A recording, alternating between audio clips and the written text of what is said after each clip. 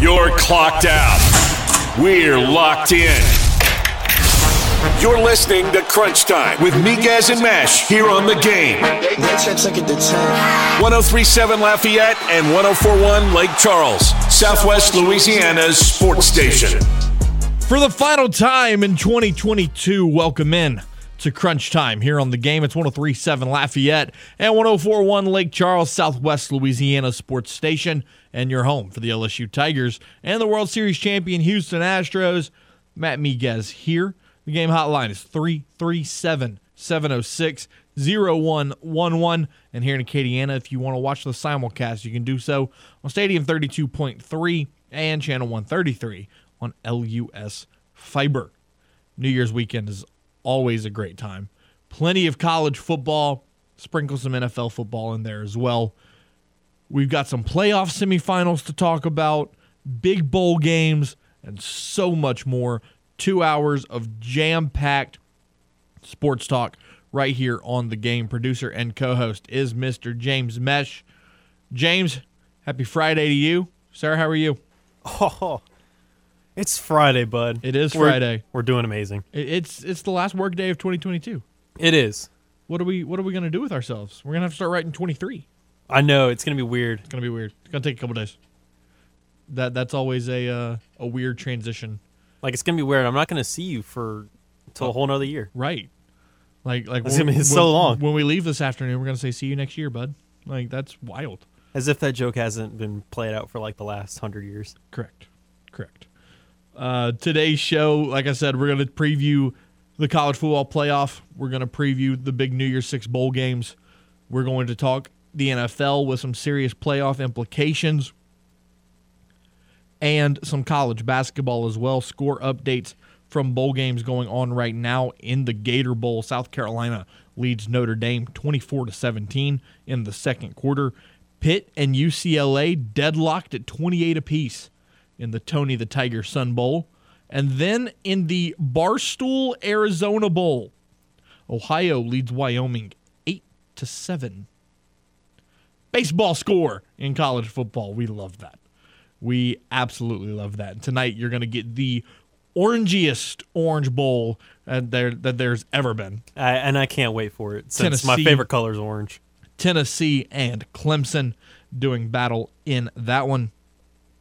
But, James, first thing I want to get to, how about your boy Dalton Schultz? Oh, Dalton Schultz, baby. How about your boy Dalton Schultz? Oh, needed a big night from him. He's only projected like 9 points. Got me 24. You got 24 out of him. 24.6. Oh, beautiful. Oh, and then what I love is, I don't remember if it was the first touchdown or the second touchdown that he caught, but after one of his touchdowns, he looked at the corner and said, too small. Oh, it was the second one. You're too small. Because the first one, it was just a play-action boot that left him wide open in the flat. He said too small. That was, oh, man, great. Absolute, just perfection. I'm not happy that the Dallas Cowboys won, but, you know. I mean, we expected it, though. If Dalton Schultz had a good night for you, then we'll take it. Go James. The Cowboys. I wish CD didn't have so many catches. Well, yeah. It was like, Dak, you're up 2 touchdowns. Do you really need to keep throwing it to CD? How do we grade Josh Dobbs' performance? It really wasn't that bad. For the kid getting into Tennessee 9 days ago, and he had a better performance than the 3 that Malik Willis had combined, I think it was pretty good. I think for what he had to deal with, that was a pretty good performance in him. He didn't really make a bad decision or like a really big mistake until the end of the game, when it was pretty much already out of reach anyway for Tennessee. Tennessee had a lot more fight than I anticipated. I thought they would have been lucky to get to 6, but they got to 13. Yep. They put up a field goal relatively early on. They were able to get a touchdown. They really opened up that playbook. They really went with trick plays. I was really surprised seeing end arounds with Treylon Burks. As you probably should at this point of the year. Yeah, might as well do some fun stuff. What do you you're not making the playoffs? What are you playing for? But it's interesting to me because there's no implications for you. This game does not matter. Right. So it's like, why are you kind of throwing out the fun plays? I guess let them have fun. I guess. Because like but it's you said, But it'd be a lot more fun if you use that and it worked when it matters to help beat Yep. you to help you beat the Jags It's true. the next week. That's true. I think that would have been a lot more fun. But at this point, I think it's safe to say Malik Willis is not playing next week, and you're just going to go with Josh Dobbs again. Yeah, you're gonna save Malik Willis for either A, the playoffs, or B, for next year. Or you just, even if you make the playoffs, just no need to throw the kid out there and just ruin him. Yeah, you might just save him for next year. You might as well just save him altogether. Just put him in the hyperbolic time chamber.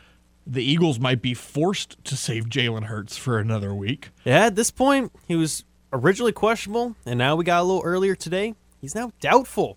So, It's looking like it's going to be Minshew Mania again. which I feel a lot better about than if it was Jalen Hurts under center. Oh, 100%.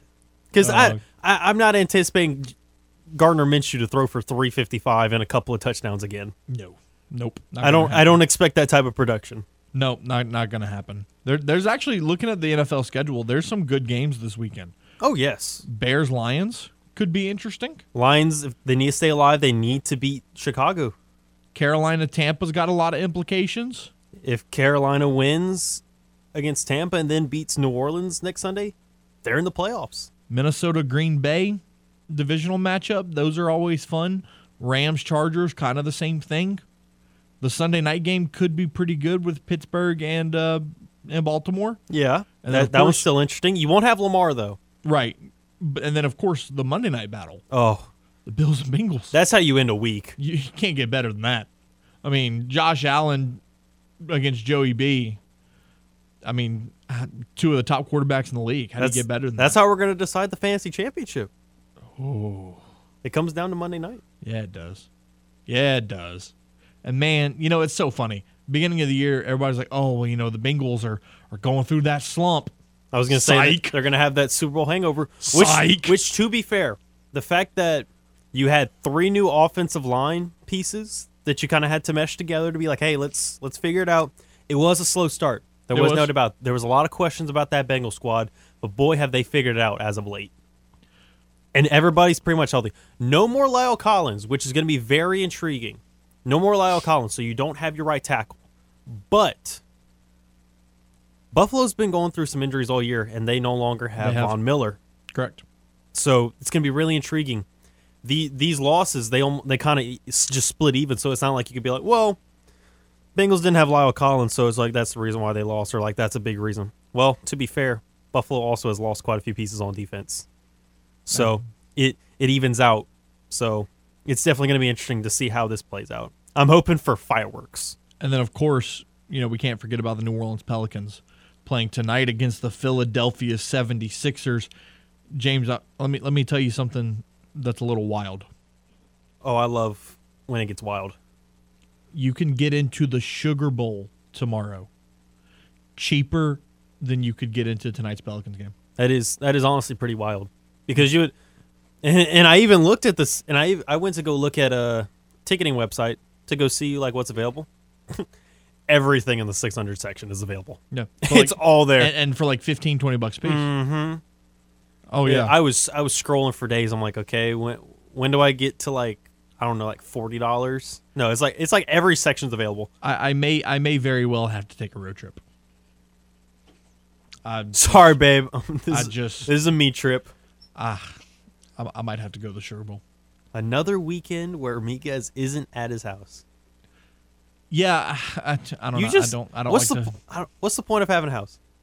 I mean, I need somewhere to live during the week. I'm a traveling man. I'm a traveling man. Why don't I just have a trailer or an RV? Just live in an RV. I know a lot of people that do that. My uncle lives in an RV. I mean, it makes sense. He goes crazy. It makes sense. Rent's a lot cheaper. I was going to say. Rent's a lot cheaper. Makes it easier. So on today's show at 4:30, Brandon Lee Gouton is going to join us from SB Nation's Bleeding Green Nation. He covers the Philadelphia Eagles. He will join us for a conversation about the Saints and Eagles on Sunday. And then at 5 o'clock, Jake Crane of Crane & Company will join us for Jake's Takes, as he does each and every week. We will pick all of the New Year's 6 games, college football playoff, and so much more. Also, throughout today's show, want you to hit us up on the game hotline 337-706-0111 and let us know your favorite sports moment of 2022. We're gonna give ours a little later on in the program, and then we will get you on your way to your New Year's festivities. We've also got a college basketball breakdown. We're going to talk about the Cajun women winning last night, as well as LSU women getting a big win over Arkansas. And then we will talk about the Cajun men dropping to Coastal Carolina 77-76. All of that and much more on today's edition of Crunch Time. But the biggest names in today's music are taking over Gulf Shores, Alabama. In 2023, Hangout Fest returns May 19th to the 21st with the Red Hot Chili Peppers, Calvin Harris, Paramore, Lil Nas X, and more. And the game, 103.7 Lafayette and 104.1 Lake Charles, has VIP passes. All you got to do is enter in the Game Rewards Club at 1037thegame.com or 1041thegame.com. VIP gives you access to exclusive viewing areas, stage-side pools, hot tubs, and gourmet food. Hangout Fest is a beach vacation like no other, and you can find out more at 1037thegame.com or 1041thegame.com. When we return here on Crunch Time, James and I will talk college basketball, Cajun women, Cajun men, and LSU women.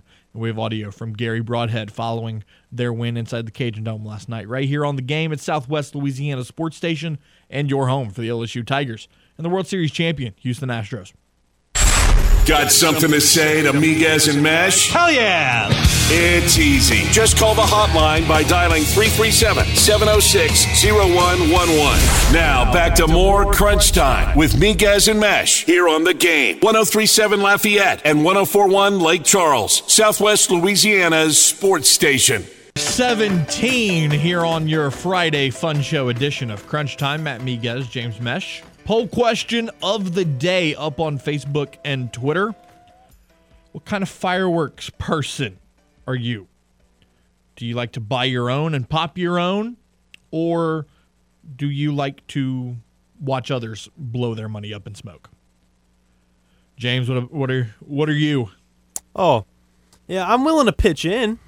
Like if you want me to toss in $20, $25 and like a bunch of us go get some all together and we pop it, or like a friend is like, hey, I got a bunch of fireworks. Want to come over and we pop them? Yeah, I'm down. But for me to spend like over $100 on fireworks, nope. I'm good. I'm good. I know. I'll watch the fireworks because plenty of people in my neighborhood, they pop them themselves. I get a show. I'm good. Free of charge. So we have a tradition. My wife's family they have a bunch of land that they live on. So every year for New Year's Eve, they have a bonfire. Mm-hmm. Massive bonfire every year. And so there's all kinds of people nearby that pop fireworks every year. Like, it's their tradition. They go buy fireworks and pop fireworks every year. So we never buy any because everybody around us pops fireworks. So we just pull up a chair and watch the show. Why would I spend my money when other people are spending theirs? Right? I mean, I get the same form of entertainment. It's not an extra form of entertainment. Fireworks isn't one of those things. Like, if you cook your own meal, it tastes better because you cooked it, right? And like you know how the whole process went because you did it yourself. That's kind of a thing. But like popping fireworks, I don't get an extra joy of excitement because I'm the one that lit the fuse. No, if anything, like depending on the fuse, it may be a lot shorter. So you got to run back, right? But you probably missed the start of it because you're still trying to run back and not get hit. Correct. And you want to, because you always want to avoid a Jason Pierre-Paul. I will take a seat, pop open a cold one, and watch everybody else do it. I'm just fine with that. So y'all have fun. Yep. If you want me to join, I have no problems. But otherwise, I am not one to shovel out a bunch of money for fireworks. And again, I'm with you. If everybody chips in, I don't mind throwing in $20-$30. I have no issue with that. None. I'm not going to spend hundreds of dollars like some people do. No. No shot. I was gonna say you could just go to Youngsville. They do a huge firework. Correct. Over there. Correct. So, talking basketball, the Louisiana Ragin' Cajuns, the women's team hosted Georgia State last night inside the Cajun Dome. It was a 54-41 victory for Louisiana. Lene Wheaton led the way for the Cajuns with 16 points and 6 rebounds on 5 of 12 shooting, including 4 of 6 from deep. James, looking at, some of the trends of this game, there was no scoring. There were no field goals. Let me rephrase that. There were no field goals for the last 5 minutes of the game. Last 5 minutes. Georgia State didn't hit a field goal for the last 8.5 minutes of the game. Georgia State missed their final 6 shots from the field. Just one of the craziest trends that I've seen. And then, you look at it, and Gary Broadhead alluded to it in the post-game press conference, and we're going to get to it here in a moment. Anytime you can hold a Division I program, whether men's or women's, to under, well, I guess in women's, because women's is the only one that plays quarters, under 10 points in a quarter, you're doing something good. Yeah, you really are. And the Cajuns did it twice. The last made basket was by Tamara at the 5:07 mark in the fourth. Correct. So midway through the fourth quarter, correct, that was the last time you saw somebody make anything. Because you saw free throws here and there, but no made baskets. You held the Panthers to 9 points apiece in both the third and fourth quarters. That's impressive. That is very good defense by the Louisiana Raging Cajuns, who, with the win, improved to 7-6 on the season. Following the win, Gary Broadhead gave his thoughts on the victory. Game, man, I thought we played 40 minutes. It's probably one of the most complete games we played all year. I thought we did a good job of not only on the offensive side, but the defensive side. We kind of met all our goals. I think we had 10 turnovers. We were shooting for 9. And a lot of it was toward the end of the game when we got shot clock violations. We were trying to hold the ball a little bit and stuff like that. But, man, I think everybody kind of showed up, especially the second half. It looks like we were a lot more comfortable the second half and pressuring them. And, Ren and Mariah did a great job on the inside on 11. Even though she had 12 points, I thought we made her work for every point. And that's our job, I think that's what we try to do is make it tough, make them take tough shots. So I was really impressed. Now, neither team shot the ball well. Georgia State shot 33% from the field, while Louisiana shot 35% from the field. The difference maker in this game, when you look at the statistics, second chance points. In terms of second chance points, Louisiana outscored Georgia State 13-3 in that category, and it was a 13-point victory. So pretty checks out, right? Again, another great performance by Gary Broadhead and his team. And you look at Lene Wheaton, who finished the leading scorer with 16 points. She had a very quiet first half. And then she came out in the second half, and it just looked like somebody lit a spark. Some way, somehow. So following the game, Gary Broadhead was asked, what was the message to Lene Wheaton at halftime? Well, we believe in her, man. I call her instant offense, She can, at any time score 3, to 10 points, and that was the thing, We were looking at her and like, man, you hadn't really did anything yet, and one of the coaches said, man, we need to grab her, man, and make her be the dog that we talk about her being. And, man, they jumped on her and they pulling on her and all that. And she responds, She responds to pressure. That's what, really good players respond to when it's your turn, you got to show up. Well, she did, and it took her a little while to get going. But, even on the defensive side, I thought she did a great job. Man, she's guarding the point guard. She's forcing them to the right because she wanted to go left. And I think they took them out of their offense. So she did a really good job without fouling. And really played a lot better the second half, and just proud of her. Really hard worker. She works hard, so it's good to see her, respond to a big win for conference. He said, I looked at her like, you're not doing much. Yikes. Come on, coach. That's a little harsh. Good point, though. She exploded in the second half, man. It was incredible to see. Once again, with the win, Cajuns improved to 7-6. She was like, "I say less." Right. No kidding.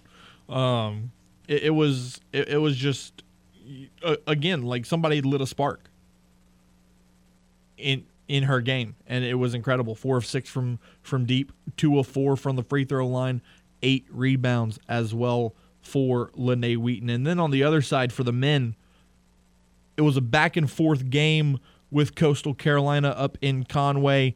Coastal Carolina hit their last 5 shots from the field, and a foul with 4 seconds left from the Cajuns led to a free throw, made 1 of 2, and that sealed the deal in a 77-76 victory for the Chanticleers. Jordan Brown led the way, go figure, with 25 points on 8 of 16 shooting. He had 9 rebounds as well, and 3 blocks on the night from Jordan Brown. Terrence Lewis with another double-double, 19 and 10, as well as a steal and 2 fouls in the contest. But this was one of those games where you kind of expected things to be a little sloppy because you had the Christmas break. Guys haven't played in it's been over a week since the guys had played, and you had the holidays, and there's just going to be a little bit of a letdown. And that's kind of what you saw. The Cajuns only shooting 23% from deep, 5 of 22. That's not a great performance. 92% from the free throw line, though, which was really nice to see, really encouraging. But, you talk about going cold at the wrong time. Cajuns didn't make a field goal the last 3 minutes of the contest. So, shooting went cold late, and that led Coastal Carolina to go on a little bit of a run to once again take the victory 77-76. One bright spot, though, James. Kobe Julian played last night. Kobe Julian played 16 minutes for the Cajuns, scoring 7 points on 3 of 7 shooting, and he had 3 rebounds to go along with that. So the fact that they're easing him back in right here as conference is getting started is a good sign for Louisiana.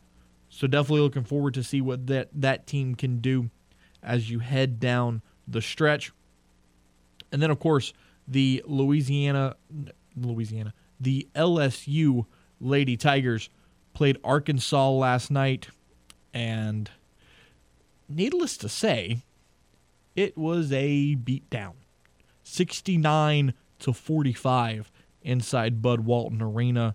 The Tigers outscored the Razorbacks 38-25 in the first half, and then 31-20 in the second half. The Tigers were led by Angel Reese, who had 19 points, 16 rebounds on the contest. Alexis Morris coming in with 6 assists as well.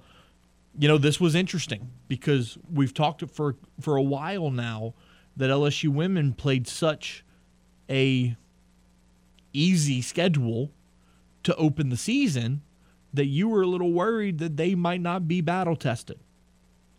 You might be a little worried that how good is this team really? Well, I think they answered some questions last night.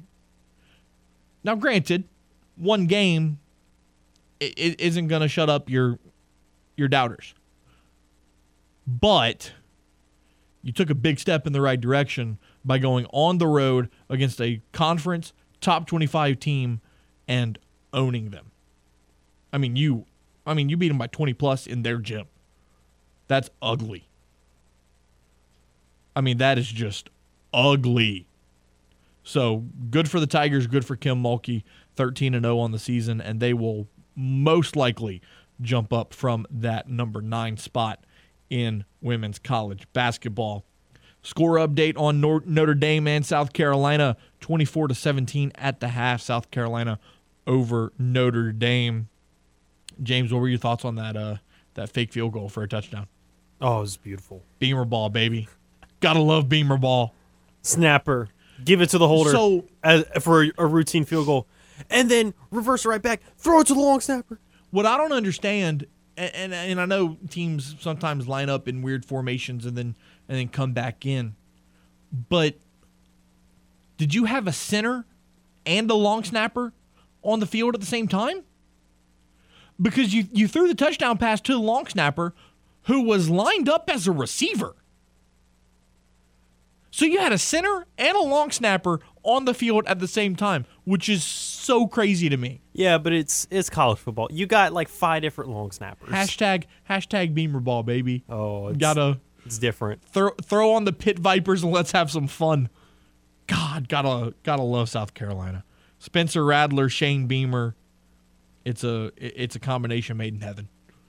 If you didn't get what you wanted from Santa, don't worry. We have the gifts you really want in the Game Clubhouse at 1037thegame.com or 1041thegame.com. As a member of our rewards club, you'll have the opportunity to score excellent prizes like a $150 gift certificate to Mr. Lester Steakhouse at Cypress Bayou Casino Resort or a $25 gift certificate to Mabel's Kitchen at Cypress Bayou Casino Resort.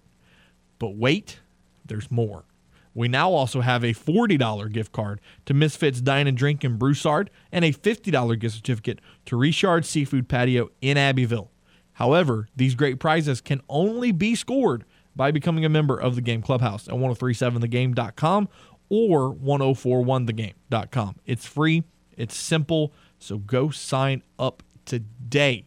4:31, almost 4:32. We'll take a timeout, and when we return, Brandon Lee Gouton of Bleeding Green Nation will join us. We'll preview the Philadelphia Eagles, who's going to play quarterback, and realistically, what chance do the Saints have? Right here on The Game, Southwest Louisiana Sports Station, and your home for the Fighting Tigers of LSU and the World Series champion, Houston Astros. You're listening to The Game. 103.7 Lafayette and 104.1 Lake Charles. Slings it far side. Stingley steps inside the receiver and picks it off. Southwest Louisiana's sports station. A shot to left field. Going back on it's Gordon. He'll look up. It's a goner. Your home for the LSU Tigers and Houston Astros. 4:36 here on your Friday. Before we get to the game hotline, a little bit of breaking news. The Citrus Bowl betting has been suspended due to Drew Brees' involvement in the bowl game. So for further clarification, Drew Brees has a partnership with PointsBet Sportsbook, and due to that partnership and his involvement with the bowl game and Purdue, it is a violation of amateurism or something along those lines. So can't place a bet on the Citrus Bowl anymore. So a little bit of breaking news there. Retired NFL quarterback Drew Brees, who is an interim assistant coach for Purdue, is the individual in question, according to the New Jersey Division of Gaming Enforcement. They have ordered all sports books to stop taking bets involving Purdue football and said existing wagers on the Citrus Bowl that were placed after December 15th, which is the date that Drew Brees was announced as an interim coach, must be voided. Interesting. Dang it, Drew. Why you had to do us like that? Let's go to the game hotline now. Brandon Lee Gouton of Bleeding Green Nation joins us on the hotline. Brandon, thanks so much for taking the time, man. How are you? Absolutely. Doing great. Thanks for having me. So, looking at this season for Philly, I mean, it's just been a whirlwind. 13-2. Jalen Hurts has finally looked like the quarterback everyone thought he would be coming out of Oklahoma. And not only are you winning, 80-something% of your games, most of them aren't even close. Yeah, there have been some close calls mixed in, but yeah, to your point, I mean, they blow out the Titans, they blow out the Giants. They've had their fair share of comfortable wins this year. Early on in the season, when they were, obviously undefeated and going on this big winning streak, one of the biggest complaints of the team was that they weren't scoring enough in the second half. They weren't fully blowing out the team the entire game. They were kind of letting their foot off the gas. So certainly a good problem to have. That's really just a testament to what you said about Jalen Hurts and just how much he's improved, I think, beyond even reasonable expectation. And then just the talent on the roster that the Eagles have. I mean, you look at what they had last year versus this year. They didn't have Hassan Reddick last year. He leads the team in sacks with 14. They didn't have A.J. Brown last year. He leads the team in receiving. They didn't have C.J. Gardner-Johnson last year. He leads the NFL, not just the Eagles, in interceptions. So, adding all those playmakers to the team really helps. Now, one guy that really stands out is Jalen Hurts at the quarterback spot. Kind of struggled the first couple of years, there were flashes of brilliance, but really struggled to kind of get his footing in the NFL. Well, this year, I mean, he's really had his coming out party. One of the MVP favorites as it stands right now. Just kind of talk about Jalen Hurts and the season that he's had up in Philly. Yeah, I mean, again, you go back to training camp, and there's a big question. Okay, this team looks like it's ready to kind of compete for a Super Bowl. If you just look at the talent on the roster, aside from the quarterback position, there's more of a question mark. And of course, if you don't have the quarterback, that's kind of a big deal. So there's a lot of pressure on Jalen Hurts, and he showed some signs of improvement in training camp. I didn't think he looked amazing in training camp, so I was kind of expecting a little bit, maybe more of the same from last year, at least some kind of level of improvement. But I don't know enough to really bridge the gap from being, a decent team to the NFL's very best team or one of the very best teams in the league. And clearly he's made that jump, and that's a testament to how he's wired and what kind of makes him special is this, really intense work ethic. Obviously, a lot of players in the NFL work hard, but I think Jalen Hurts is kind of, in that top percentile there in terms of guys who really, really just commit themselves to the game and are obsessed with improving. And I think we've seen that. And obviously, again, the Eagles adding talent around him, like in A.J. Brown specifically. That's a quarterback's best friend when you have a guy who's that good. So certainly, more than one thing can be true. Jalen Hurts has improved on his own, and he's also received the correct support around him. Now, you talked about some of the offseason moves that Philly made, including bringing in A.J. Brown on draft night, and then a couple weeks before the season, bringing in Chauncey Gardner-Johnson. A.J. Brown leading the Eagles in receiving yards, one of the top receivers in all of NFL football. And then Chauncey Gardner-Johnson leading the league in interceptions. We know a thing or two about CJ from his time in New Orleans. It's obvious, Brandon, that those two moves worked out very well for the Eagles. Yeah, I mean, AJ, I really don't know what his weakness is. He's an elite wide receiver. He can really do it all. A lot of people were comparing him to Terrell Owens before the season. Obviously, there's the Philly connection there, but I mean, he's maybe even been even better. I mean, he's been awesome. I mean, contested catch, yards after the catch. There's just so many plays that the Eagles can run where it's just, it's a money down for him. And it's like, we need something out route to A.J. Brown. And it's always just going to be there for them. Or a slant to A.J. Brown. It's just a bread and butter kind of thing for them. And then C.J. Gardner-Johnson, it was really interesting that the Eagles, got him so close to the season and then moved him from slot cornerback to safety, where he had never truly played much extensively in the NFL, at least. And he did pretty good there. Now, there were some rough patches along the way in terms of blown coverages, but I mean, if you're ending up with 6 interceptions, and some of those, I think were bad throws and whatnot, but hey, to his credit, he took advantage of it, and other players might not. So, and it's really impressive that he still leads the league in interceptions, even though he's missed the past 5 games. Yeah, no question about it. Chatting with Brandon Lee Gouton here on Crunch Time. Now, going back to the A.J. Brown conversation, is it even possible that we haven't seen the best of A.J. Brown yet, considering he's still only 25 years old and this was only his 3rd season in the league? Yeah, that is pretty crazy, and that was another big reason why I thought it was such a no-brainer for the Eagles to trade for him. And, I mean, if you want to kind of put it in that context, you could also say, Jalen Hurts, he's at the same age. He's 24. I mean, we have not necessarily even seen the best of Jalen Hurts, even though he's an MVP candidate this season.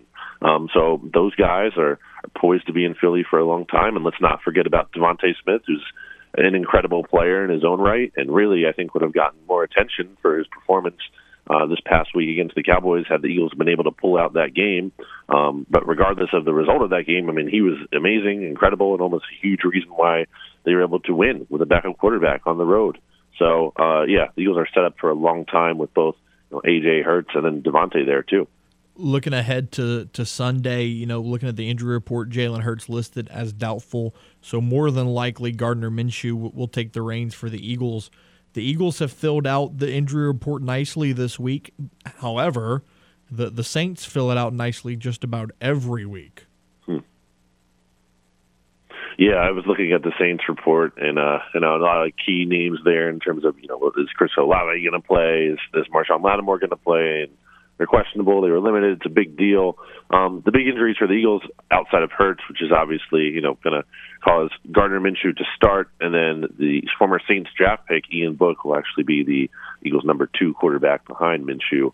I thought Minshew looked pretty good against the Cowboys for the most part. He did have the 2 picks. They were on plays where, wide receiver could have done a better job of making a play for him. He didn't really get that support. I don't think they were egregiously bad throws by any means. And regardless, the Eagles put up like 422 yards of offense and 27 points against the number 2 ranked defense in terms of DVOA. So, and on the road at that. So, yeah, I definitely think this offense should be able to be productive and, look efficient like they were. They didn't even punt. They did not punt at all against the Cowboys. So, yeah, there's every reason to believe this offense should still be good. I'm not going to say there's no drop-off from Jalen Hurts. Of course there is. But with Gardner Minshew back there, you should be reasonably productive still. Look, man, I don't want to be mean, but I'm praying that Gardner Minshew doesn't get hurt because nobody wants to see Ian Book on the field. Yeah, I think that's true. Yeah. Nobody wants to see that. Yeah. Looking again at the Eagles, depending on you had some injuries on the offensive line. Talk about who's going to kind of affect the run game for Philly if you have some offensive line injuries.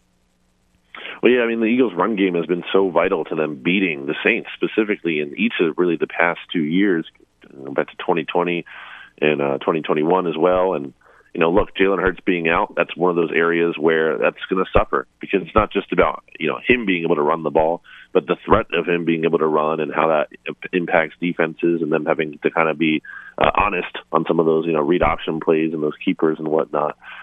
So that's certainly a negative impact there. And so is losing Lane Johnson. Lane Johnson is arguably the best tackle in the NFL, not even just right tackles. He's an awesome all-pro kind of talent, has not given up a sack in forever. He's a special player, special athlete, and he's going to be out until at least the playoffs. So the Eagles have some different options there. We don't fully know what they're going to do. They really have one of 2 realistic paths in terms of they could put Jack Driscoll, who has kind of been fine as a backup. He can fill in. He's not an ideal starter, I would say, over the course of a 16-game season. But he can play in a pinch and do okay. And then the other option is the Eagles would actually move starting left tackle Jordan Mailata to the right side, and then they would put Andre Dillard in at left tackle because Dillard does not have the versatility to play over on the right side. The Eagles have tried that in the past. It has not gone well. So I tend to think they would want to just go for the 1-for-1, putting Driscoll in there as opposed to changing 2 spots. But we'll see. Wrapping up, kind of talk about Philly's defense. You brought up Hassan Reddick leading with 14 sacks, and then Chauncey Gardner-Johnson, and then obviously, Fletcher Cox is still a name that people hear all the time. Talk about Philly's D and how they've been able to slow down opposing offenses. Yeah, it was interesting heading into the week because it looked like Chauncey Gardner-Johnson potentially would be able to return against his former team. It turns out that won't be the case. He's not activated his practice window to return from IR, so he's going to be out this week. Interesting in terms of the Eagles' pass rush. They're on the precipice of becoming the first team in NFL history to have 4 different players with double-digit sacks. That's just insane. Reddick has obviously been great.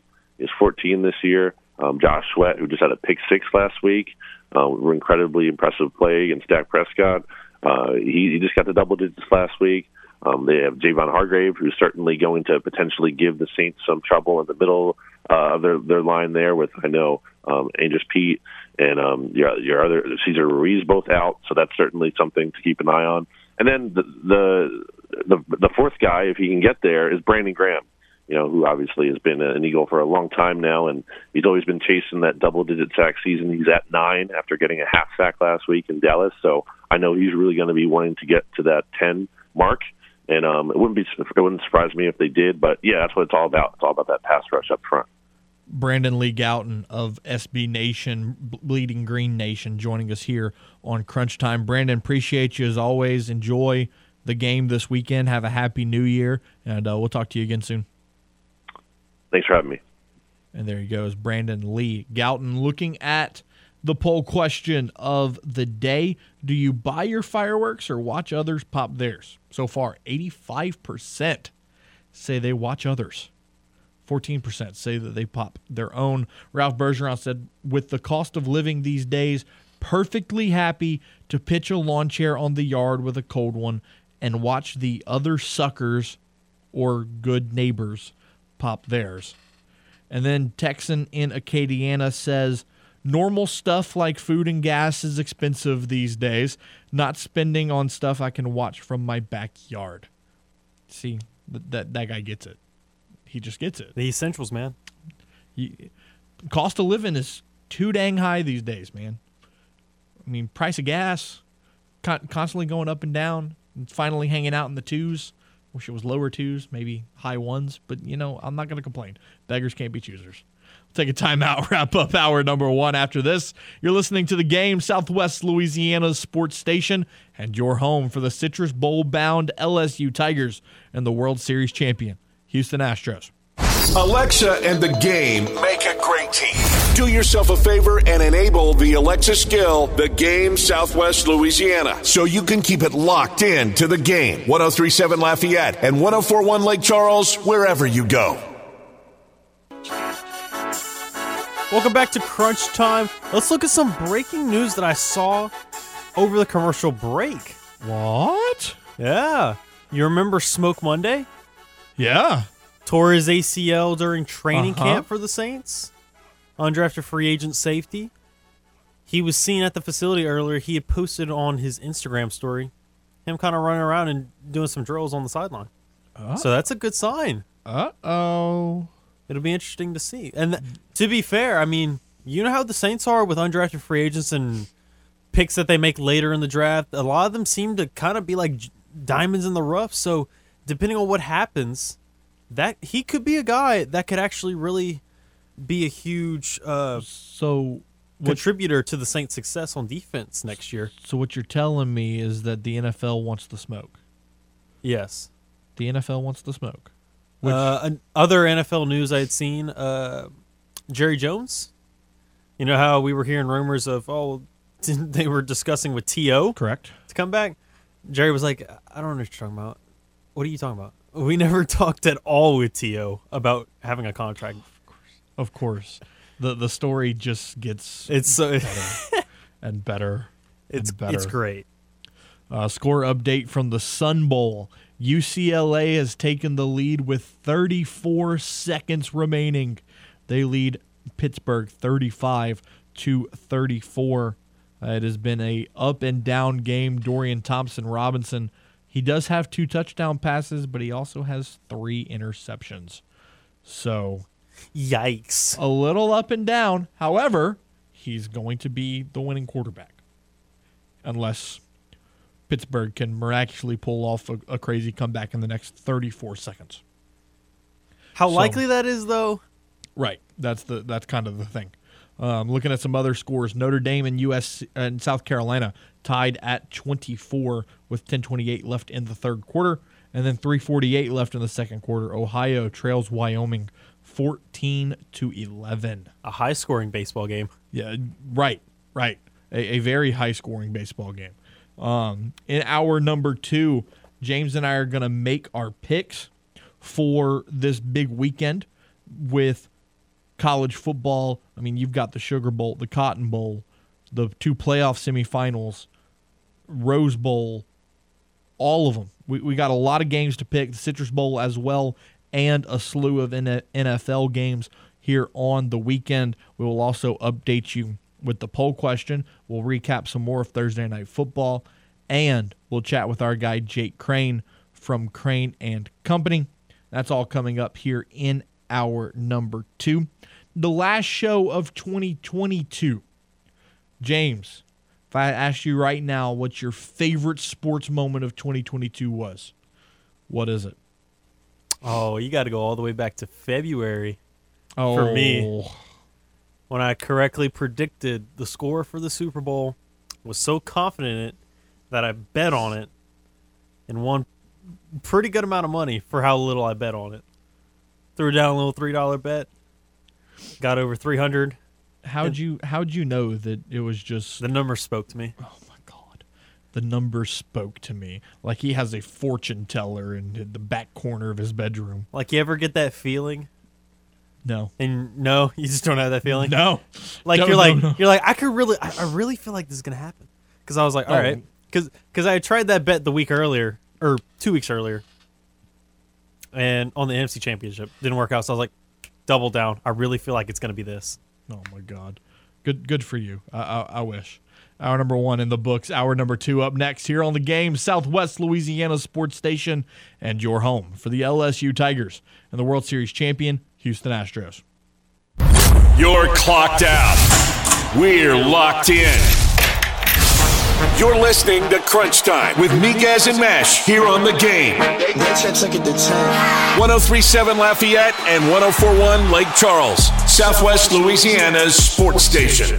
It's hour number 2 of the final show of 2022, here on Crunch Time, 1037 Lafayette, 1041 Lake Charles, Southwest Louisiana sports station. Matt Miguez, James Mesh. The Game hotline is 337-706-0111. And here in Acadiana, you can watch us on the simulcast, Stadium 32.3 and Channel 133 on LUS Fiber. In hour number 1, we recapped college basketball from last night, and we looked ahead to the Saints and Eagles on Sunday up in Philly. Minshew Mania versus Andy Dalton. Yawn much? In hour number 2, every Friday, we kick it off with our guy, Jake Crane, host of Crane and Company. We'll pick some bowl games, some NFL games as well here in Jake's Takes. Jake, what's going on, bud? How are you? Doing well, guys. How are y'all doing? Oh, doing well. So, looking at some headlines in the NFL, Lamar Jackson's going to miss yet another game for the Baltimore Ravens. Tough timing considering it's a contract year. Yeah, he obviously was off to a pretty good start. The Ravens, have already in a pretty good position. I can kind of understand, why they're taking it easy on him. But, yeah, anytime you're in a contract year, you want to have your best year. Just ask Aaron Judge. Right, no kidding. And then, on the other side, on a different side for the Eagles, Jalen Hurts listed as doubtful, Gardner Minshew more than likely going to start against the Saints, and Ian Book's going to be their number 2?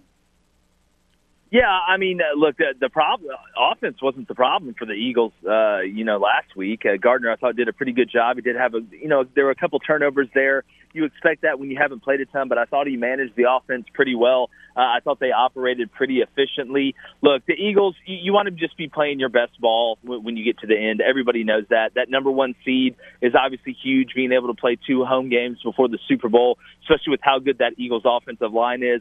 You want to be as healthy as possible. There's a fine line and a balancing act in between trying to rest guys and not losing the momentum you have or not getting rusty. That's an overused term, but kind of getting out of the flow of things a little bit. So that's the part for Nick Sirianni right now. He's having to battle, but, I mean, shoot, if they can score 30 points with Gardner Minshew, you got to feel good about their chances. And then last night, Thursday Night Football, the Cowboys beating the Titans 27-13. Dalton Schultz did a lot of people a couple solids last night, huh? Yeah, he did. I mean, if you had him in our fantasy league, my brother's playing Cone for the championship, and Cone had him on the bench. We'll see what Njoku does, but it's winning time in fantasy football right now. Look, I didn't think the Cowboys played great. I thought Josh Dobbs did a pretty good job for the Titans, not having Derrick Henry and just the lack of weapons in general that Tennessee has. Dak's got to stop making simple mistakes. Every turnover is not created equal. Some of them aren't on him, but not being able to get the snap, throwing obvious interceptions, just things that them and the Vikings, the Cowboys and the Vikings have got to get out of this. Well, we'll just get down and come all the way back because you're going to run into somebody in the playoffs where they're not going to let you come back. So I'm still not a believer in the Cowboys right now to be a Super Bowl contender. I just don't trust Dak, and I don't think they have all the pieces they need defensively. All right, Jake, let's make some picks for the weekend. Iowa and Kentucky. Well, not the viewer. That's this one. If you want to get in a time machine and go back and see football the way it was played, when Rutgers was playing Princeton in like 1905, you're going to love this game. But obviously the quarterback situation at both places was in flux for Iowa, but they've got in a transfer in Cade McNamara from Michigan, who I think is going to help get them to chapter 1. They're not even in the book yet offensively. And then Kentucky, we know how much they've struggled offensively this year. Will Levis obviously not playing. The first 1 to 10 wins. Tennessee and Clemson in what's probably going to be the orangiest Orange Bowl of all time. Yeah, or the South Carolina ruined our season bowl coming down the stretch. When I look at this game, obviously Joe Milton, how many people is he going to overthrow tonight? That's going to be what I'm counting. I think the under is a great play in this game. I look at Clemson. I like Klubnik. They've got to get some more weapons around them. Where's T. Higgins at? Where's Justin Ross at? Where's Travis Etienne at? Will Shipley's a nice piece, but Clemson doesn't have those game breakers on the outside, are in general really at the skill position right now that they've had in the past. I do like Clemson in the game tonight just because I don't think Joe Milton's going to be able to operate that offense. Without Cedric Tillman, it's going to be hard. Without Jalen Hyatt, it's going to be even harder. Give me Clemson tonight. Bama and Kansas State in the Sugar Bowl. Bama has Bryce Young and Will Anderson both playing in this one. Yeah, good for Bryce, good for Will. Alabama's obviously treating it like a big game, even though they're not in the playoff. But I like Kansas State in this game. I like Will Howard and Deuce Vaughn. I like the momentum they've had coming off that championship win in the Big 12 against TCU. I like Kansas State. I think Will Howard and them kick a field goal late to win it. Thank you. I've been called crazy for thinking Kansas State has a serious chance in this game. No, I mean, they do. Look, Kansas State's a good football team. They know who they are. Alabama, outside right now, Holden's gone, obviously, transferring to TCU as a matter of fact. But I think Kansas State has enough weapons. I think this is going to be a shootout. I think there's going to be a lot of points. I think it may be somewhat similar to that Alabama-Tennessee game a little bit. LSU Purdue on Monday in the Citrus Bowl. Yeah, obviously no Kayshon Boutte for LSU. I think there's going to be a decent amount of points scored in this game. I believe Aiden O'Connell's playing, correct? No, he is out. Oh, he's out. Give me LSU. Big. Looking at Purdue, again, Aiden O'Connell was the guy they were going to go out there and throw it 45 times. He was able to be efficient enough for it to somewhat replace the run. Jaden Daniels and LSU, just too much personnel. Yeah, Aiden O'Connell and both of Purdue's top receivers are opting out for the NFL draft. Oh, well, God help those poor children. They got Drew Brees, though, so that might help them for something. Yeah, well, he's going to be wearing a headset, not a helmet, so I'm not freaking out about it. Tulane and USC in the Cotton Bowl. Can the Green Wave make a little magic? Tulane. A Tulane team that's so happy to be here. USC, it's a fun time. Enjoy the experience. Didn't get where they thought they should go. Tulane's got 3 different players in the top 10 on their position board and going in the NFL draft right now. Give me Tulane and what I think that it will be an overtly physical game at the end of the day on Tulane's side to USC. I like the Green Wave. Penn State and Utah in the Rose Bowl, the granddaddy of them all.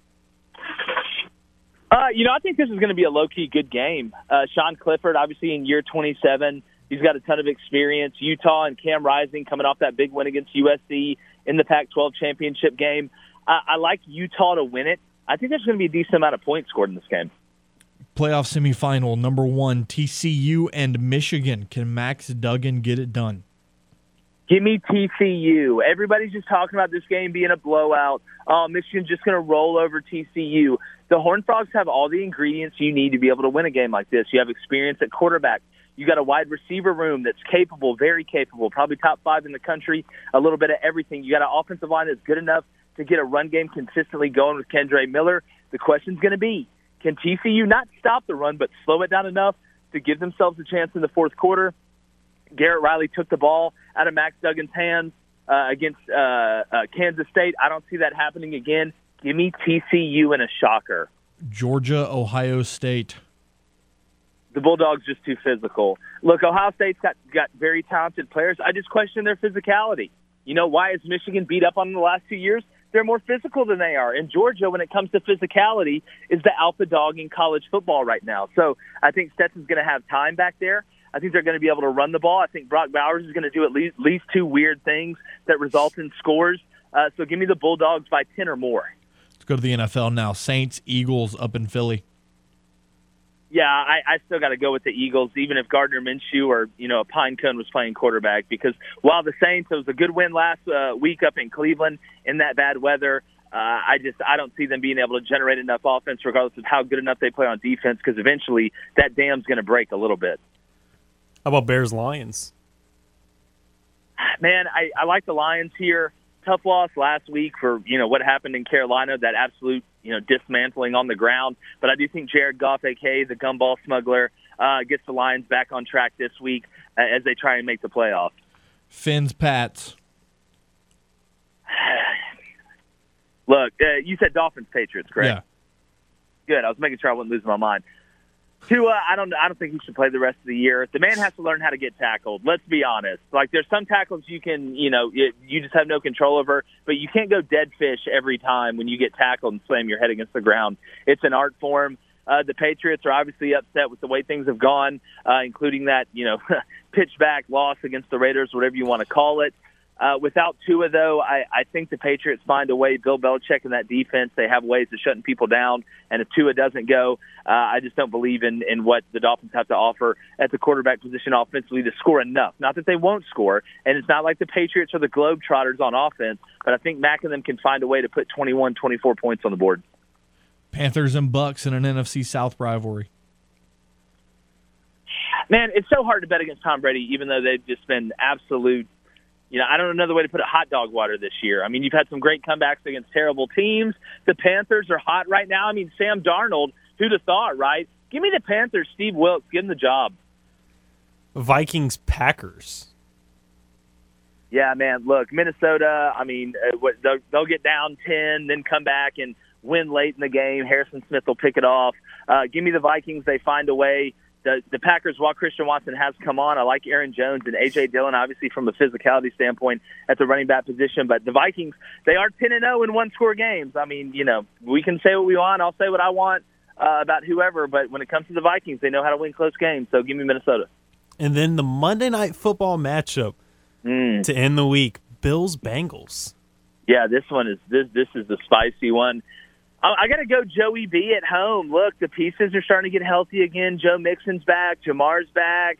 T's, on the mend. Tyler Boyd's been on the mend. They've been able to find ways to win. I think it's going to be somewhat high scoring, but give me the Bengals at home. They've got experience, that offensive line. They're starting to play good when it matters like they did last year. So give me Cincinnati at home.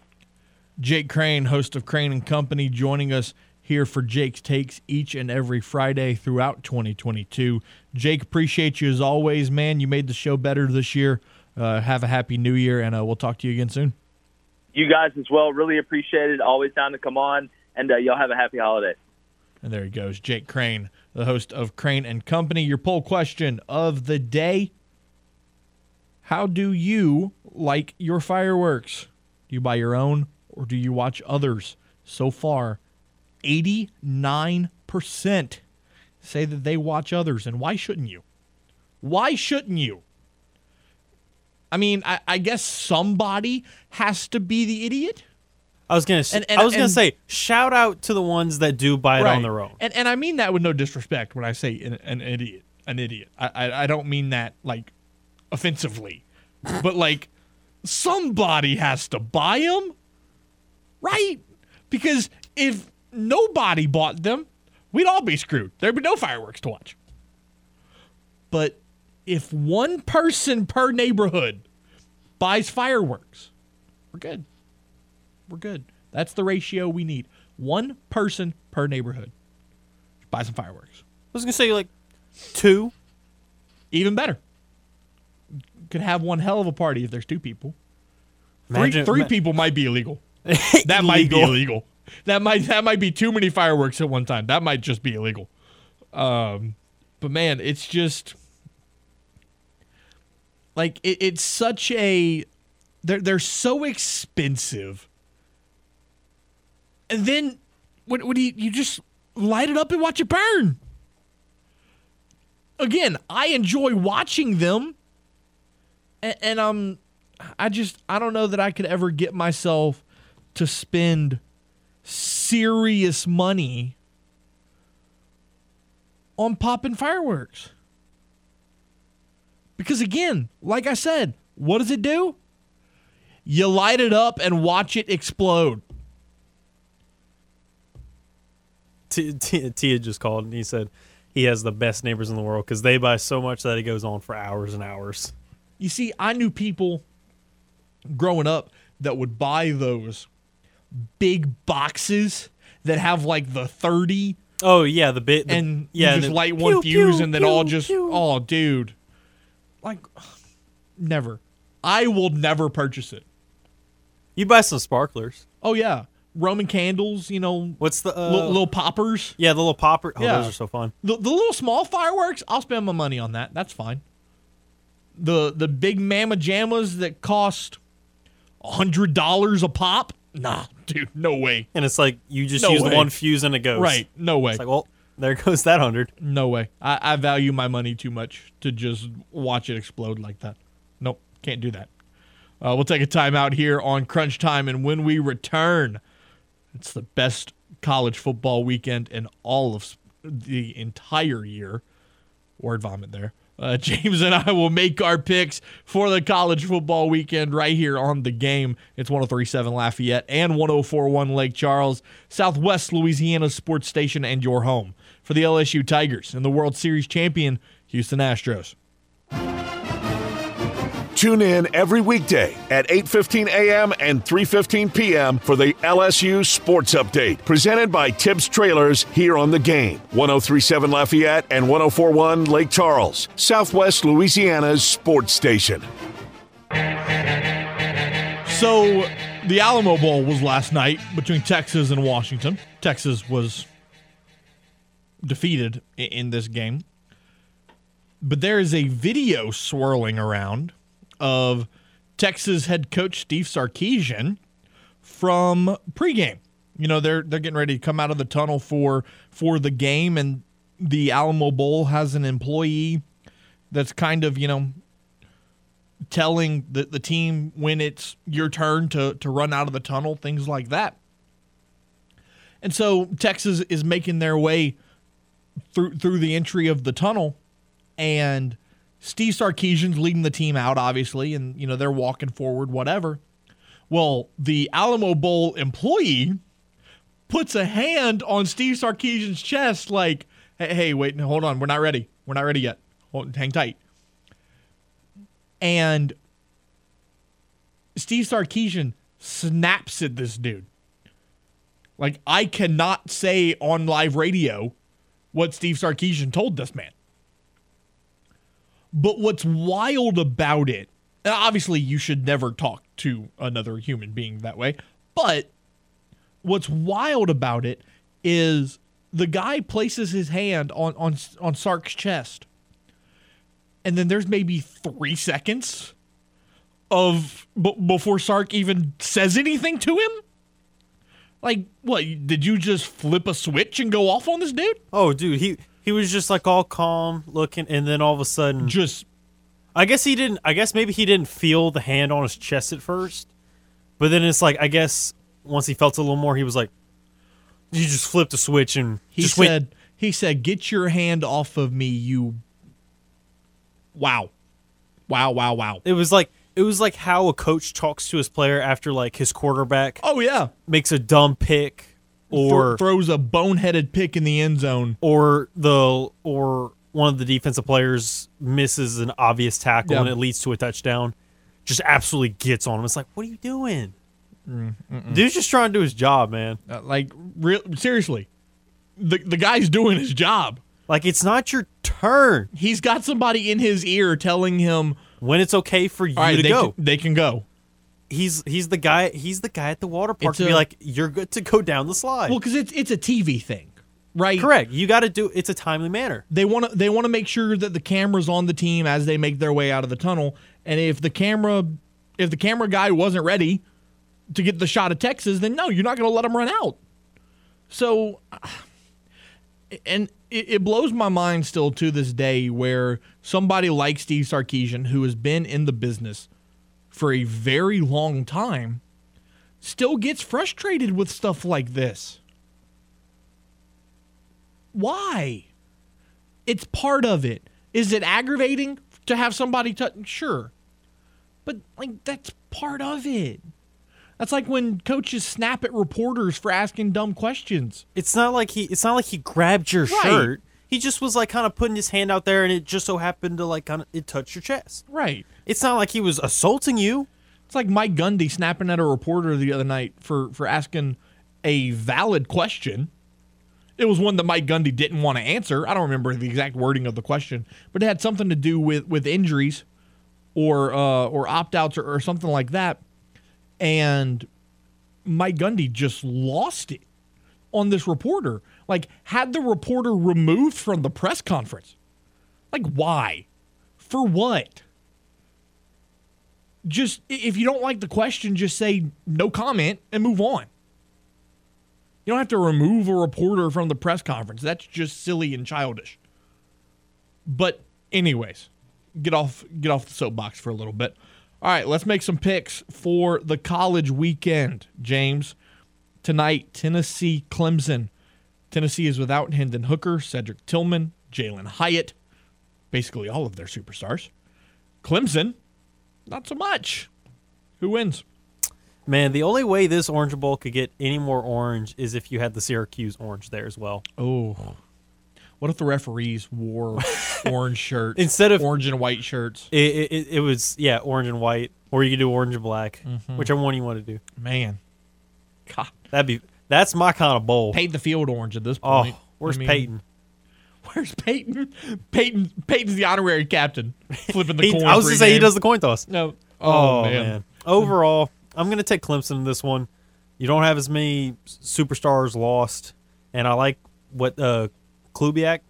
Okay, Klubnik. Klubnik. I always struggle with his name. It's an interesting way. It's how it's spelled. Yeah, it's very odd. But the fact that he's there and DJ transferred pretty much because of Klubnik. Absolutely. You got a lot of confidence in DJ, that. If you're starting QB throughout the year has to transfer before the season even ends. Right. DJ, pretty interesting. Go. Okay, come on. I mean, every time I try to say it, my tongue gets tied. I kind of almost treat it like it's ukulele, just ukulele. Whatever. Bama, Kansas State in the Sugar Bowl. So look, Will Anderson, Bryce Young, both decided to come back. This is going to be a statement to me, and I think this is going to be a 2-touchdown plus game. Nope. Kansas State wins. And Kansas State wins. Oh, buddy. Nope. Kansas State wins. Nope. Kansas State wins. Nope. I mean, I'll keep doing it. I mean, Deuce Vaughn at running back. Look, Max Duggan, really good year. TCU. I mean, not TCU. What am I? I'm on a completely different team.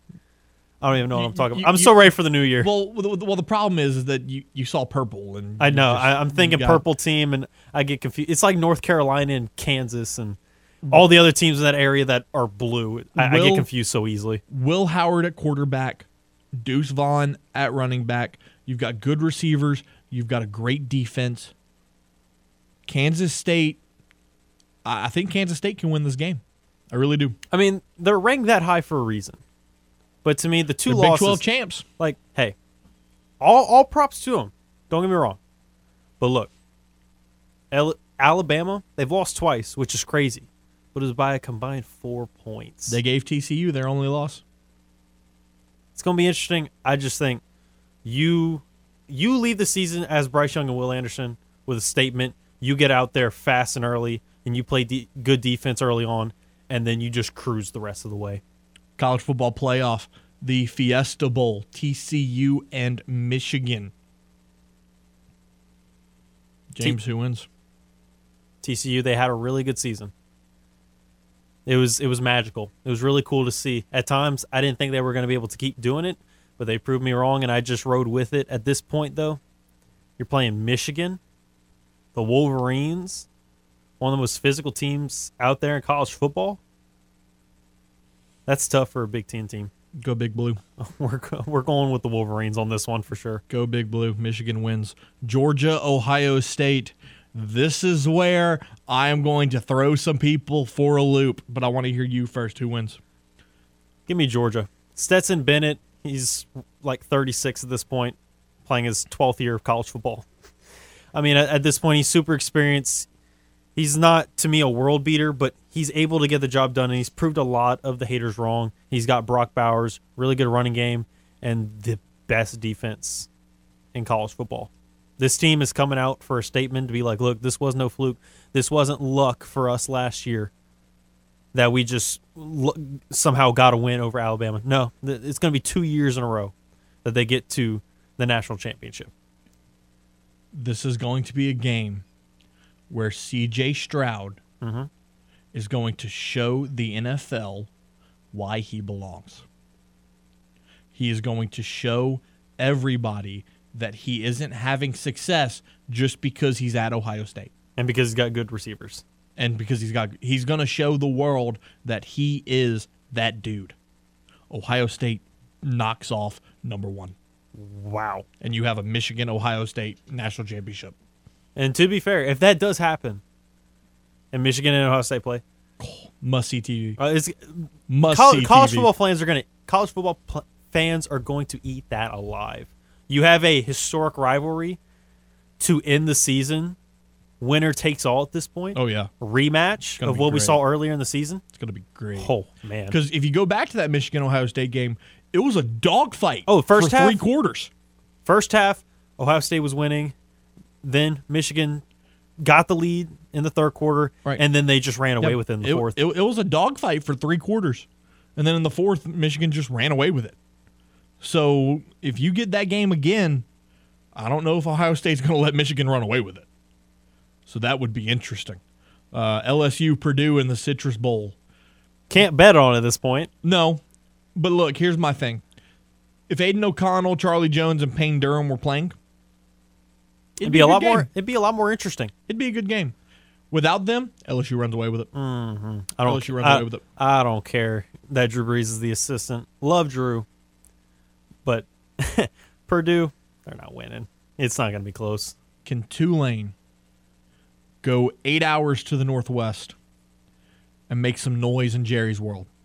By this point, they're kind of used to the time change. Yeah. They've been there for a little while. Well, there's no time change. They're just going to Dallas. Oh. But can they take down the Heisman Trophy winning quarterback in USC? Look, Tulane, really good season as well. Same thing as TCU. I really hope they can somehow upset USC, but to me, I'm leaning towards the Trojans all day. I'd love to see it. Mm-hmm. I would. It'd be great to see Tulane end the season with a crazy win over a top 10 opponent in USC. It's USC, man. It's USC. It's Lincoln Riley. Like Caleb Williams just won the Heisman. And now I understand the one thing that people are attesting to is they go, oh, well, look back at the beginning of the season last year when Tulane played Oklahoma where Caleb Williams was the quarterback and Lincoln Riley was the head coach, and Tulane almost beat them. Yeah, that's true. However, it's a different Tulane team this year. This is not the same Tulane team. Tyjae Spears did not have quite the role in Tulane's offense last year that he did this year. Michael Pratt needed a whole nother year to develop as a quarterback. It's a different team, and this is a much different USC team with Jordan Addison and Travis Dye and a handful of others. The Trojans win. Tulane will keep it close. I'm not going to say it's a blowout. It might only be a 1-touchdown game. I was going to say the line has it within less than a field goal. Yeah, it might only be a 1-touchdown game. It may be a lot closer than a lot of us anticipated. But USC wins. Penn State, Utah, granddaddy of them all. Who you got? It's been weird with me with Utah because, I'll pick them to win, but then they lose. And when I don't pick them to win, they win. So it's so weird with me. But I'll lean with the Utes on this one. That's the gut natural first instinct that I got. This man's going with the Utes. Going with the Utes. Impressive. I'm going with the Nittany Lions. Oh. I like when the Lions are Nittany. I like Sean Clifford. This is going to be his last game at Penn State. He's been there 6 years now. So this is going to be his last hurrah. I think he plays with a purpose. James Franklin, obviously a great head coach for Penn State. I think everything just lines up for them in this matchup, and they're able to expose Utah's weaknesses better than most teams have been able to in 2022. If you want to get Mardi Gras started the right way, we have a real fun run for you. Trail presents the Lundy Gras Bar-a-thon Monday, February the 20th, 4 miles through Freetown, just south of the Mardi Gras parade route. Wear a costume and enjoy free drinks throughout the course, served at the adult hydration station. A party bus will follow close behind, so runners can jump aboard at any time. Run all, run some, run none. The audience will vote for the winner of the costume contest, so bring your loudest and craziest friends. It's the Lundy Gras Bar-a-thon. Free drinks, food, and prizes. You can register now at latrail.org. We'll take a timeout when we return. We talked a lot about college football. Still a big weekend in the NFL as well with a lot of playoff implications. James and I will make our picks for the National Football League next here on The Game. It's 103.7 Lafayette and 104.1 Lake Charles. Your home for the LSU Tigers and the World Series champion Houston Astros. A recent survey said that Game listeners prefer our station than filing their taxes. Take that, taxes. This is The Game. 103.7 Lafayette and 104.1 Lake Charles, Southwest Louisiana's sports station. 540. How about some breaking news from an NBA insider? Chris Mannix believes that the Los Angeles Lakers will trade LeBron James in the offseason. What? Where's that coming from? James, do you think that that's even remotely true? If they trade LeBron, the NBA Twitter is going to explode. Well, because there's two sides to that, okay? So number one, if you trade LeBron, but you still keep AD, you're almost admitting that he's done. Right? Pretty much. Because he's playing poorly enough to where you don't want him anymore. And he's at that age. You're admitting that he's done. Number two, what it does is look at it on the reverse side. It's kind of like the Tom Brady scenario. The guy's 39, pretty well past his prime. And you're trading for him? What do you realistically? What are you going to give up? Because it's LeBron James, so you're gonna be sending a pretty hefty package just for the name itself. You're going to screw yourself out of a future for what? One good year and one year? Look, if I'm LeBron, you've played in this is going to be 20 years next year that you've been in the NBA. Just call it. Don't do what Michael did. Michael extended his career a few years too long by playing with the Wizards. Don't do that. Brett Favre did the same thing in the NFL. Realize that the game is passing you and give it up. Because if you try to continue playing, all you're going to do is put a taint on your career for the younger generation. Because, again, going back to my Michael Jordan story, sure, I've seen all the highlights from when he played for the Bulls, but when I was a kid, what Michael Jordan did I see? The 40-year-old trying to play for the Wizards. That wasn't fun. Today's generation of kids is going to say the same thing. Oh, LeBron James is one of the greatest ever. Yeah, but you see, I remember when he tried to play for the Jazz and was horrible. Don't do it. He needs 575 points to become most point scorer of all time. You will get that by the end of the year. Mm-hmm. Hit that number and then go home. Go home.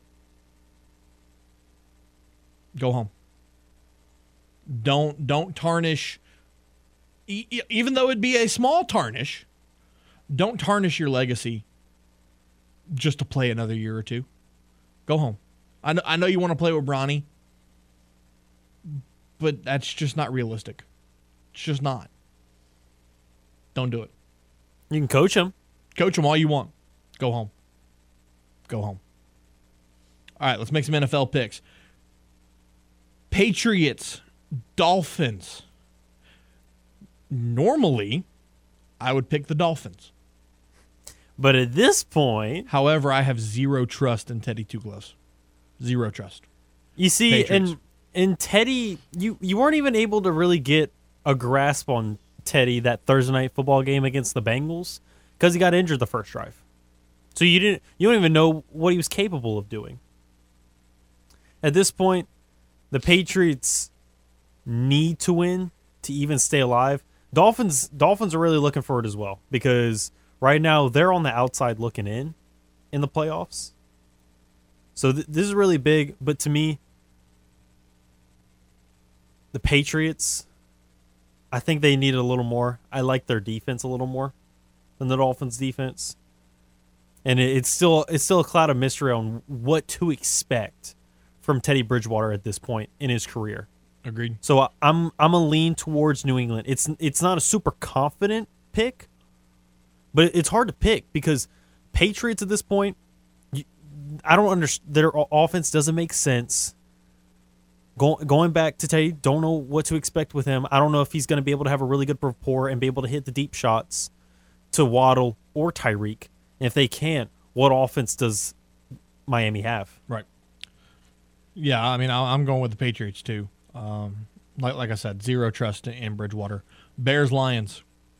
Well, technically, Miami would have the 6 seed, or they would be 7, but still, like to me, New England needs a little more. Bears and Lions. Lions. It feels like we're all picking the Lions because they still need to stay alive, and it feels like it'd be the ultimate setup, the Fighting Chuck Woods, for Detroit to just fall apart to Justin Fields again. God. But I'm gonna do it. I'm gonna take Detroit. I'm gonna take the Lions because they've been looking a lot different than a lot of years past. Yep, absolutely taking the Lions as well. Panthers, Bucks in the NFC South. Come on, Carolina. Looking for the what is it called? The Fighting Arnolds? The Benedict Arnolds. Benedict Arnolds. The Traitors. We're gonna go with them. I'm gonna take the Panthers because they win, and then they come into next week against New Orleans. There's still a lot for them to play for because if they can beat New Orleans as well, then at that point they're 8-9, and I think they would pretty much have the leg up on Tampa. So then they win the division. So, and that run game has been looking really good for them, especially last week. There's nothing better than a matchup of Kevin Foote nicknamed teams.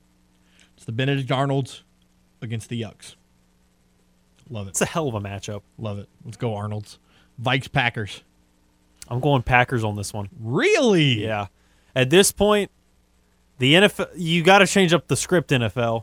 We've seen it 5 times now that the Vikings get a game-winning field goal. At a certain point, I know they're a good team. Don't get me wrong. But at a certain point, the well's going to run dry. You can't keep going to that well over and over and over and over again. At some point, it's going to bite you. And to me, the Packers need it a lot more. Vikings have already secured up the division.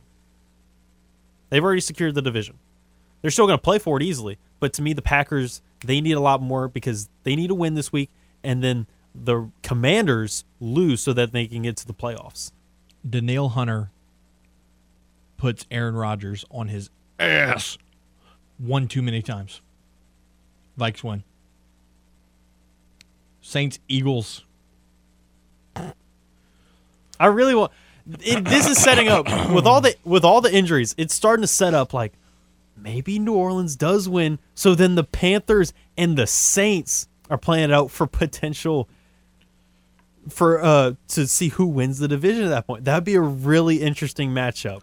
Fly, Eagles, fly. Bro, no.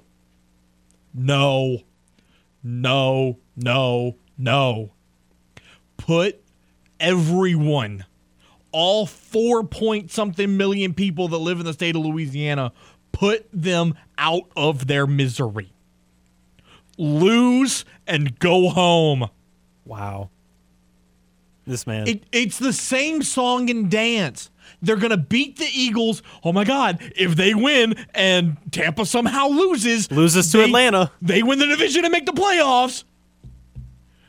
And Tom Brady's going to throw a touchdown pass with 5 seconds left after the Saints beat Carolina to screw us all yet again. No. I went through that heartache last year, and I don't want to go through it again. Just end it. Just be done. You sucked this year. You don't deserve to go to the playoffs. Just be done. Let's go home and set up for next year. Just be done. I'm taking Eagles. I mean, same. I don't know if you could tell. Really? I had no idea. Bills and Bengals on Monday night. Oh. The fighting Joe Burrows versus the fighting Josh Allens. This is what we pay top dollar for. This is the pinnacle. Oh, yeah. This is almost like... This is why we pay $200 a month for cable to watch this one game. This is almost like Argentina versus France. This might be the pinnacle of just football. What a game. What a game. Give me the Bengals. I'm going with the Bengals as well. The fighting Joe Burrows. Who knows? Maybe 2 touchdown passes to T. Higgins. Oh, please. I'd love it. I don't know if you can tell, but I'm cheering for you in the fantasy championship. Really? I thought you were going for the other guy. I mean, look, Landon's a cool guy. And all one, he's a Cages guy. We like that. He's no James Mesh. Facts. No one else is James Mesh. Well, that's fair. You are one of one. Oh, one of a kind. One of a kind. Yes. And I don't know that necessarily means the good way. Oh, it is. Okay. Let's take a timeout, wrap up today's show. Last show of 2022, right after this here on The Game. It's Southwest Louisiana's sports station. From the Louisiana Raging Cajuns to the latest with the New Orleans Saints and Pelicans, Miguez and Mesh cover it all. I'm not worried. I think it's something that I can get under control. Now back to more Crunch Time with Miguez and Mesh here on The Game. 103.7 Lafayette and 104.1 Lake Charles, Southwest Louisiana's sports station. Wrapping up today's show here on The Game. Welcome back to Crunch Time. Matt Miguez, James Mesh.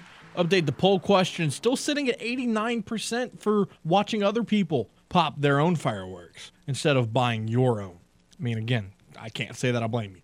I don't pop fireworks. Watch the show. It's absolutely the right way to do it. As we close the book on 2022, James, how ready are you for 2023? Pretty damn ready. But we began the show asking me my favorite sports moment. Mm-hmm. What about you? My favorite sports moment of 2022 had to be watching the Astros win another World Series. Either that or the Pelicans making a serious run in the playoffs. A solid fight in the playoffs against the Suns. Either one of those was top notch for me. Also, all the new events that I got to go cover with, working here now is just been fantastic. Now, the big question is, how much better is Crunch Time going to get in 2023? Infinitely. I hope you're ready for it. All I'm going to say. The train's leaving whether you're on it or not. So be ready, because starting on Tuesday, we ball. We ball. Shout out to Brandon Lee Gouton and Jake Crane for joining us today. James Mesh, appreciate everything you do. I'm Matt Miguez. Be safe, be well, hug your mom and them. Have one hell of a New Year's. And we'll be back on Tuesday right here on The Game at Southwest Louisiana Sports Station and your home for the LSU Tigers and the World Series champion Houston Astros. Talk to you next year.